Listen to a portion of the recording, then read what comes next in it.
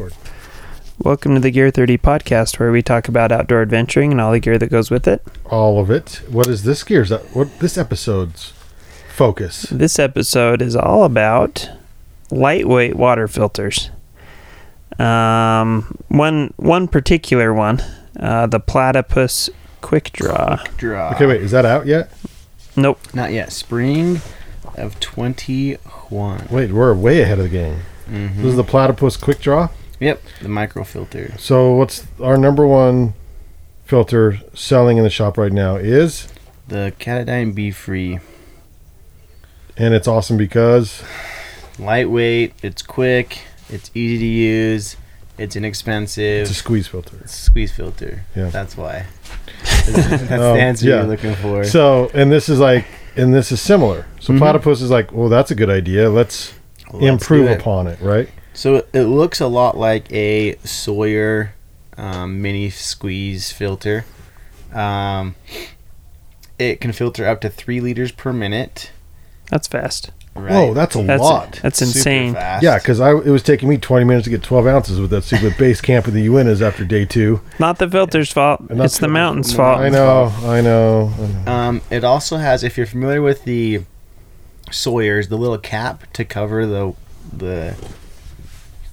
nozzle. The spout. nozzle sucks. Terrible. What? Oh, it does? Yeah. Why do you think that? Just because it's loose and it's not terrible, but it's not like super easy to necessarily put on. The new Quick Draw it's got hinges on it and it just opens and closes, So it's easier to cover it up if you need to. You can use one hand, just one finger, just flip it over. The bladder that it comes with is going to be a lot nicer bladder than the Sawyer one that you get. So if you envision the Sawyer, think of the Sawyer, but a lot better, quicker flow rate, longer filter life.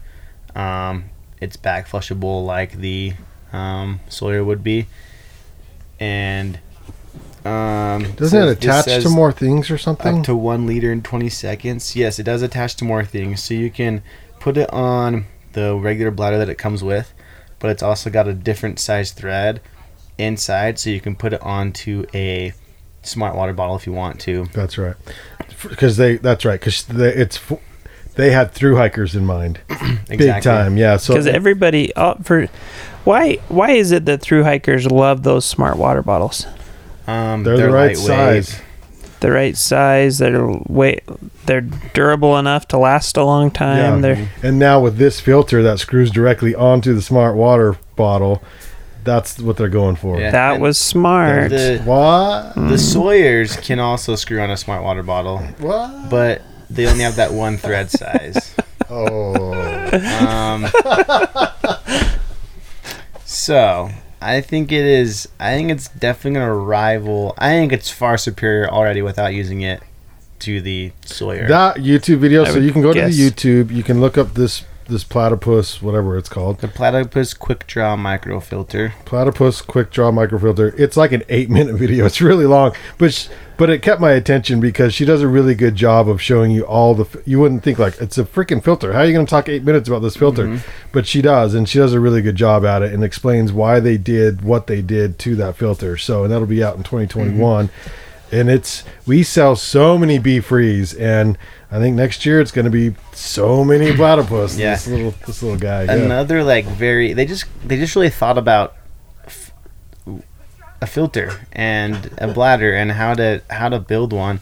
So the bladder has a little plastic loop on the top by the This is smart mouthpiece. Too. Yeah. So you don't have to use your hands to dip your water in there. You just put 2 fingers around that or whatever and swoop it through the water, and your hands don't touch the water. Like, I think the Hydro Pack has that, right? Some of the Hydro Packs do. Yeah, the one that Scotty's had it. So very smart. Which is one thing that the Be-Frees don't have. It's one thing that the Sawyers don't have, and using both of those, there's lots of times where you do have to get your hands wet, which it's not a huge problem. But I was going to say, I absolutely hate it when my hands get a little bit wet. It's like the worst thing ever, especially on a hot day when my hands are already sweaty and dirty. I just hate to have them dipped in the cold, clean water. You got gloves on and you need water. It's not a huge deal, but it is a cool little add-on. It's the little things. Feature. It's also nice. Hey, Greg over there. You don't I'm just looking at it and I'm thinking, your hands get wet. I'm watching this little video over here and she's showing that you don't have to get your hands wet, and I'm thinking that's like one of the most refreshing parts of during the summer. But what if it's freezing cold outside? How many of you guys go in the middle of winter? I'm just saying. Okay, what if it's freezing cold in the morning? It's all ice and snow anyway, and you just have to boil the water. Anyways, it's cool, okay? I think it's a cool feature. Didn't pass the Greg test. Also, it weighs 2.2 ounces. With a bladder, it weighs 3.6 ounces, so it's pretty light. It's not as small as the BeFree, but that might be lighter. Definitely as light. Yeah, I think it's going to be just as easy to use as the BeFree. It's a little bigger, though. Yeah, it is a little bit bigger. But still not big. Yeah. It's still pretty compact. I feel like it's going to pack smaller than the Sawyer. Not quite as small as the BeFree, so kind of in between the two. Yeah, I think it's definitely... I think this is an area that Platypus has lacked in for a while. And so I'm excited to see them release something that I'm excited about. I haven't seen something in the water filtration side that I've been super stoked about since this, or until this. So from Platypus, yeah. The BeFree was great, and I still love the BeFree. But I just think it's cool to see something a little bit different, something new that Platypus is doing. And talking to Sarah, another one of our employees. It sounds like Platypus. Don't know this. This isn't Gear 30 podcast backed up, but it sounds like Platypus is one of the better filters to use in the Uintas. That's what Sarah said. She said she read a few reviews that said the best filters to use in the Uintas are Platypus. I don't know. Greg agrees. I don't know if I agree, because I have the best experience. The look on his face right now. But so I have confusion. I have a Platypus gravity filter. Back when they first came out, right before the Katadyn came out with the base cam. Yeah, you got to backflush them. You got to backflush them and stuff, but being able to backflush it, that might help in the Uintas. I've used it in the Uintas, and it does slow after a while, but it does last. Maybe it lasts much longer. Yeah. So there you go. Maybe that's the ticket. Use the Platypus in the Uintas. But I'm reminded now of why I was frustrated, because I'm like, why? Because I had to backflush it so often. Yeah. Because it was getting slower and slower and slower, and it's the Uintas' fault, not the filter fault. Yeah, if you're in the Uintas, just take Aquatabs. Aquatab. Do you know I have a unopened Hiker Pro? That's how many freaking I'll take it. I have two. I have an unopened Life Straw, an unopened Hiker Pro. I have too many filters, but I just ruined my base camp, my brand new base camp 6. Great theory, but in case you missed it, the water in the Uintas is tainted by algae and weird rock sediment stuff that ruins filters. Yeah, it's not the filter's fault. If you think your filter sucks in the Uintas, it's because you're in the Uintas, not the filter. Yeah. Blame the environment. Yeah. I'm convinced if we just had more potent DWRs, it would kill the algae and we wouldn't have that issue. I think that's Aren't you on that right now? Yeah, because I think that, so as I was hiking into the Titcomb Basin, we came across a couple. We started chatting. It was raining on our hike in. And you had your demo, what do you call that? That's undercover, nobody can know what that is yet. Prototype? Yeah. You had your prototype jackets on? Yeah. And she was asking us about them because she said, oh, wow, those look like really good rain jackets. I'm in the market for a new one, and I was looking at hers, and it looks like a brand new Marmot rain jacket. It was a Gore-Tex jacket and everything, and I said, oh, why are you in the market for a new one? Oh, this one doesn't work. And I said, why doesn't it work? And she said, oh, I get wet. The water doesn't beat up. I've even washed it with a new DWR treatment or whatever. And anyway, she said the previous one that I had, it was a Marmot. it leaked, and she sent it in, and they confirmed, yes, it leaked, and they gave her a really good deal on. She said, we can either replace it or give you a good deal on an upgrade. And she got the upgrade, which was Gore-Tex. But she used it, and in the rain, the water wouldn't beat up and roll off like it should on a newer one. I mean, it would a little bit, but pretty quickly it soaked in and just didn't breathe that well. So she was frustrated by it, and she was looking at our jackets, and they were beating up and rolling off, and she was saying, what jackets are those? Those look like nice jackets, and I want one like that because this one doesn't work very well. Well, the trick was I'm using like 7-year-old Gore-Tex. 7-year-old Yeah, Gore-Tex? Back when like the DWR was still good. Yeah. And so the new DWR, which is the enviro-friendly kind, that doesn't sucks. Okay, or that. That's the only way to put it. The thing is that as the Gore-Tex membrane has gotten more breathable and those types of things, they've dumbed down the DWR, not for performance purposes, but for environmental purposes. Some countries won't allow... Environment purposes or environmental purposes? For mental environment purposes. Okay. So anyway, initially when I heard about that, I was thinking, yeah, okay, I can see why it would be good to use a DWR that's really environmentally friendly and stuff, so more people are getting into the backcountry and everything. But the environment is, after talking to this lady, she's like, she was so frustrated, and she was an environmentally friendly lady. Like, she was so frustrated though, because she's like, I don't feel safe. What was wrong? I told her, and she's like, I just don't really feel that safe because I get in a rainstorm and I feel like I'm getting wet and stuff, and it's not necessarily the water's going through, but the jacket stops breathing. Might as well just use a plastic jacket or something. It's damp feeling maybe. Yeah, and she's like, I would rather have a jacket that works and keeps me safe like I need. An old school Gore-Tex Pro jacket. Yeah. Mm-hmm. So that's what so my prototype jackets are those. My wife had one and I had one, and we got into some decent rain. It never rained for a really long time, but it rained pretty hard for short periods. And we were just dry as could be and felt great and everything, and this lady was kind of cursing her jacket because you don't wear rain pants, right? I do, depending on the weather or how long I'm going to be out there. I did take rain pants on this trip. Anyway, I think we should start a movement. Bring back real DWR. Well, if you head it up, I'll jump on board. Dry lives matter. Okay, maybe not. That's not too much. I'll edit that out. Over the top, Greg. Over the top. Too much.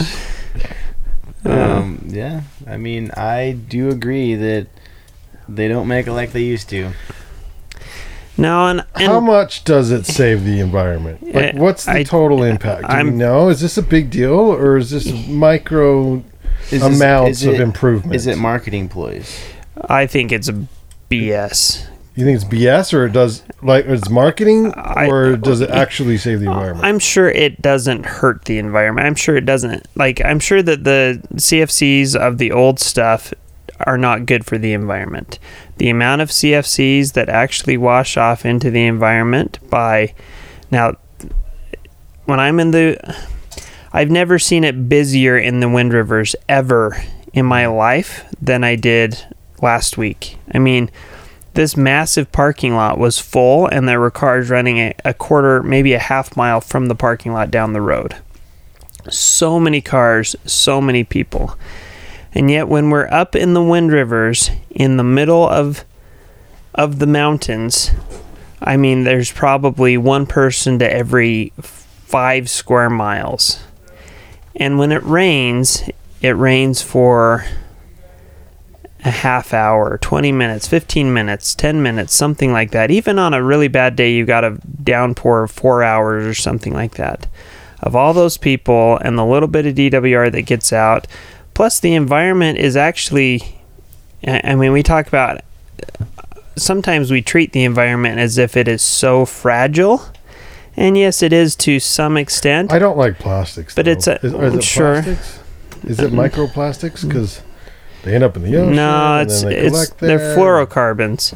Fluorocarbons. And so, but the environment has ways of kind of cleaning things out and stuff like that. I agree, but to a point, right? That's my question. Has anybody studied the impact of these particular fluorocarbons and how much savings is it? Like you said, this lady is actually a little nervous about her life. And then also, even if the same brand, let's say it's Patagonia, offers one with the original amount of, or the original Gore-Tex, and one with the reduced fluorocarbon, I wonder which one sells better.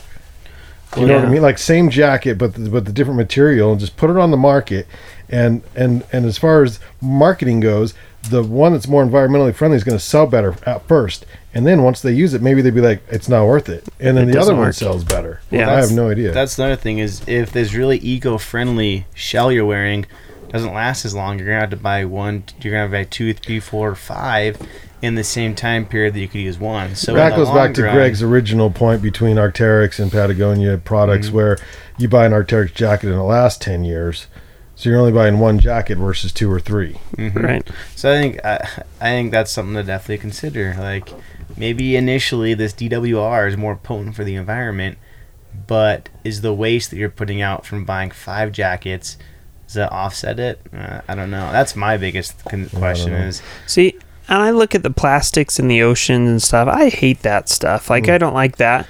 But what we're doing is you're getting populations of billions of people flushing their garbage into the ocean. Okay, not only that, but our own backyard, unfortunately, we had a group of kayakers go out recently and run the hen tag, and the kayakers can haul with them those mesh bags to pick up trash and put it in their kayak with them.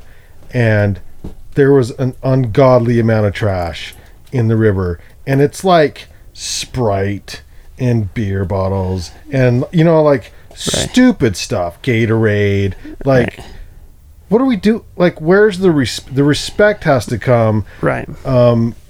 Because you can make all the environmental friendly products in the world, but if people don't have personal respect for the environment, then it doesn't freaking matter, right? Because they're just destroying it anyway, right?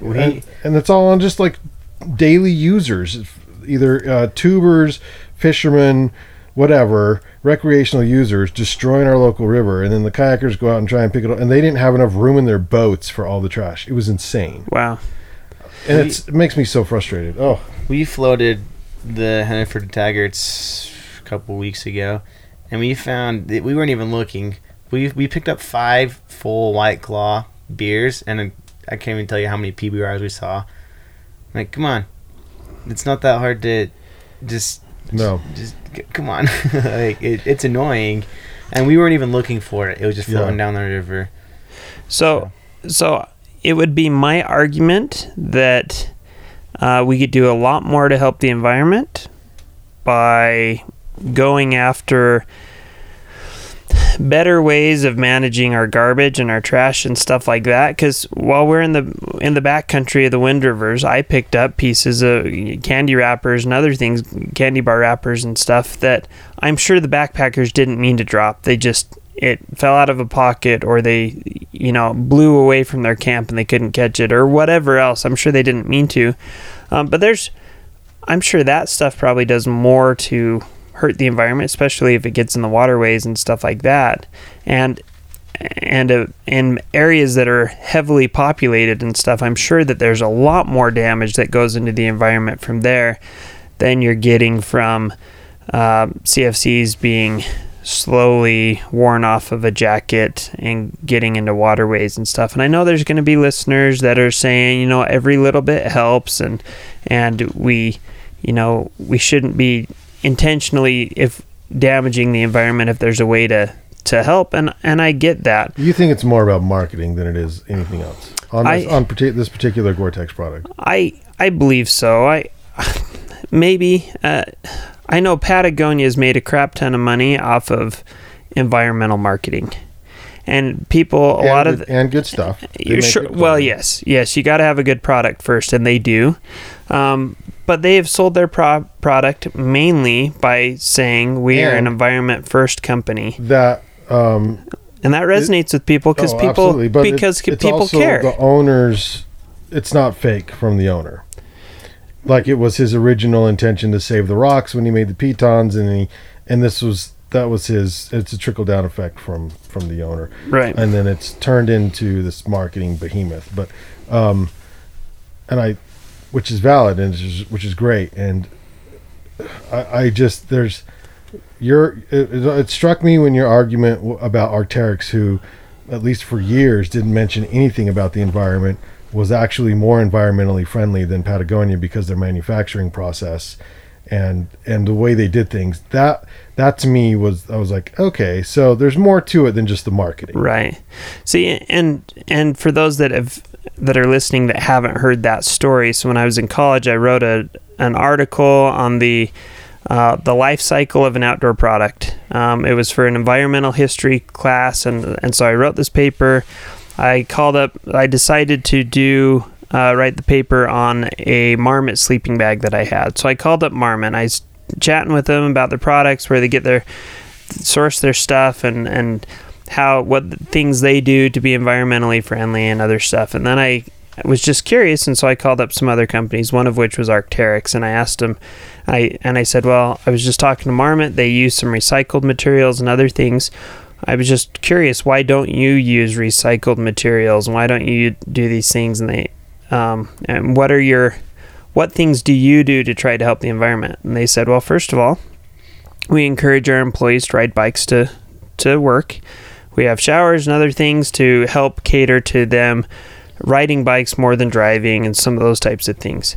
Said, but when it comes to our products, we make the very, very best products out of the very best materials that we can, so they'll last as long as we can. We've tried using the recycled materials before and tested them, and the jackets just don't last as long, and they fall apart. And so what we find is that customers are going to have to buy more jackets and buy more products because they'll wear out more quickly, and it's actually going to do more harm and add more crap to the landfills and stuff like that than it's helping. So we made the decision that it is better for us and for the environment if we make the best products we can that'll last as long as possible than to do the recycled stuff. There's a lot to the story. You got to do your homework and don't buy the initial marketing of really any product. Sure. But just look into it, and that was interesting to me about your research with Arc'teryx. Yeah. Because I never saw anything about that, at least years ago, about them pushing an environmental. They do now, but not back then as far as their marketing goes. And I'm not saying that Patagonia's bad. They make great gear, and I think what you're saying with Yvon Chouinard, I think his heart is in the right place. He's trying throughout his life. He's tried to do good things that have helped the environment, have been a positive thing.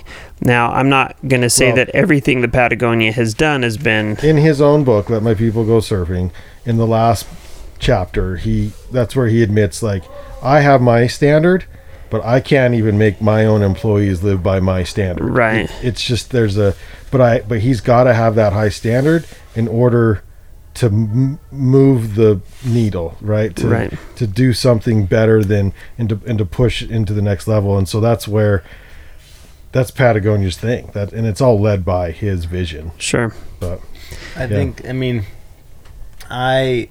you know about this story. I emailed the Patagonia rep a couple weeks ago. We're looking at redoing the wrap on the outside of our building at Gear 30, the window wrap. The window wrap.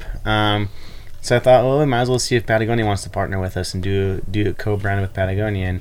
And the rep said we don't do anything like that because the material is not recyclable, which is like respectable. You know, they're not going to put their name on something that's not recyclable. They don't want to see their name be put in the landfill.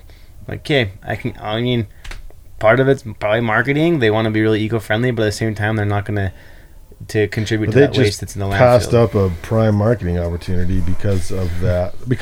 Yeah, sure. So it's, there's parts of it that are respectable, and I do think that Patagonia's doing their very best to be very eco-friendly and lessen their impact, but you also do have to do your homework and think, okay, like we've already said this a couple times, but buy the jacket twice or buy it once. Gore-Tex, man, what are you doing? Give us some good Gore-Tex product. Give us some good DWRs on your Gore-Tex. At least on one product. Because here's what's going to happen, and I know that Nick Wax, for example, is environmentally friendly and stuff like that, but it doesn't work all that well anymore. If you really want a good DWR that's going to work well, you're going to have to buy some wash-in or spray-on DWRs, and you're going to have to use them a lot more. And, there's probably some chemicals in those that aren't all that wonderful as well. I don't know.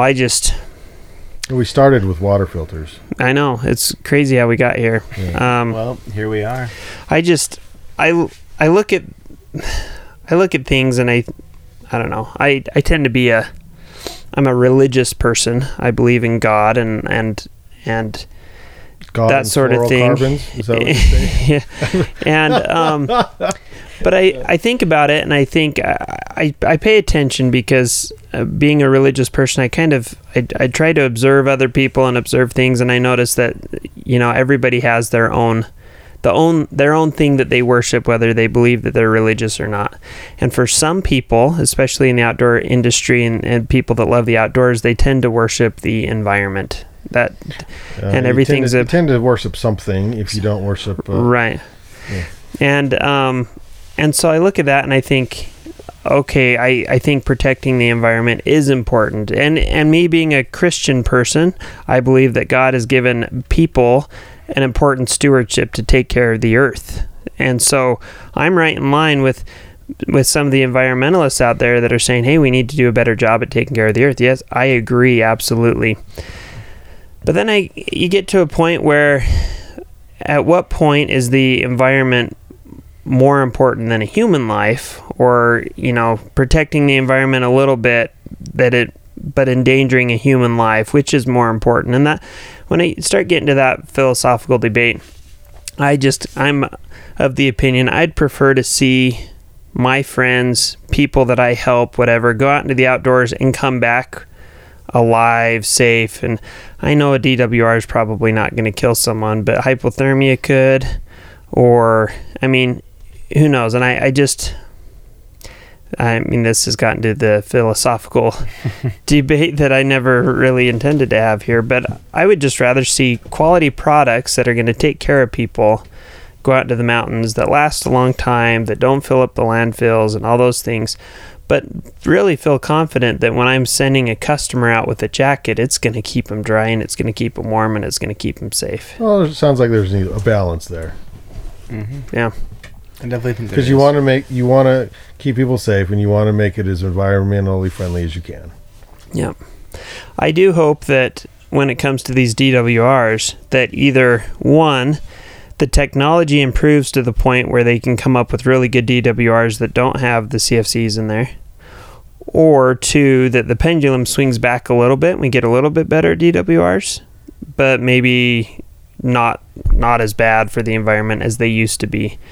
Because I think what we'll probably find is with the crappy DWRs that are out there, people aren't going to like them, and the market's going to need to bring back a little better DWRs. Sounds like, Exhibit A, your one example that you ran into is already, it's only one example, but it's proven that. Yeah. The one bad thing, the one thing that could stop that, I guess, is that a lot of governments are now starting to mandate some of these types of environmental regulations, which may not allow for, quality DWRs and that sort of thing. Because what was it, Sweden or Norway or something like that? Their laws don't allow certain products in to their country if they have DWRs that are over like a C3 level or something like that, or C0, whatever. And that's why RAB has gone to a C0 DWR, to be extra environmentally friendly, but also to be able to sell their products in all some of these countries. From Scotland. Yeah, and so I don't know. It's interesting. All right. Well, that took a nice little turn there. Thanks. Appreciate that. Let's give it a wrap. All right. Thanks for joining us for the podcast today. If you enjoyed the podcast, don't forget to subscribe. Don't worry, we don't have philosophical debates on all of our episodes. This is a rare one. we usually talk about gear. We did talk about gear a little bit at the beginning of this one anyway. If you want to check out our website, gear30.com, that's spelled out GEARTHIRTY.com.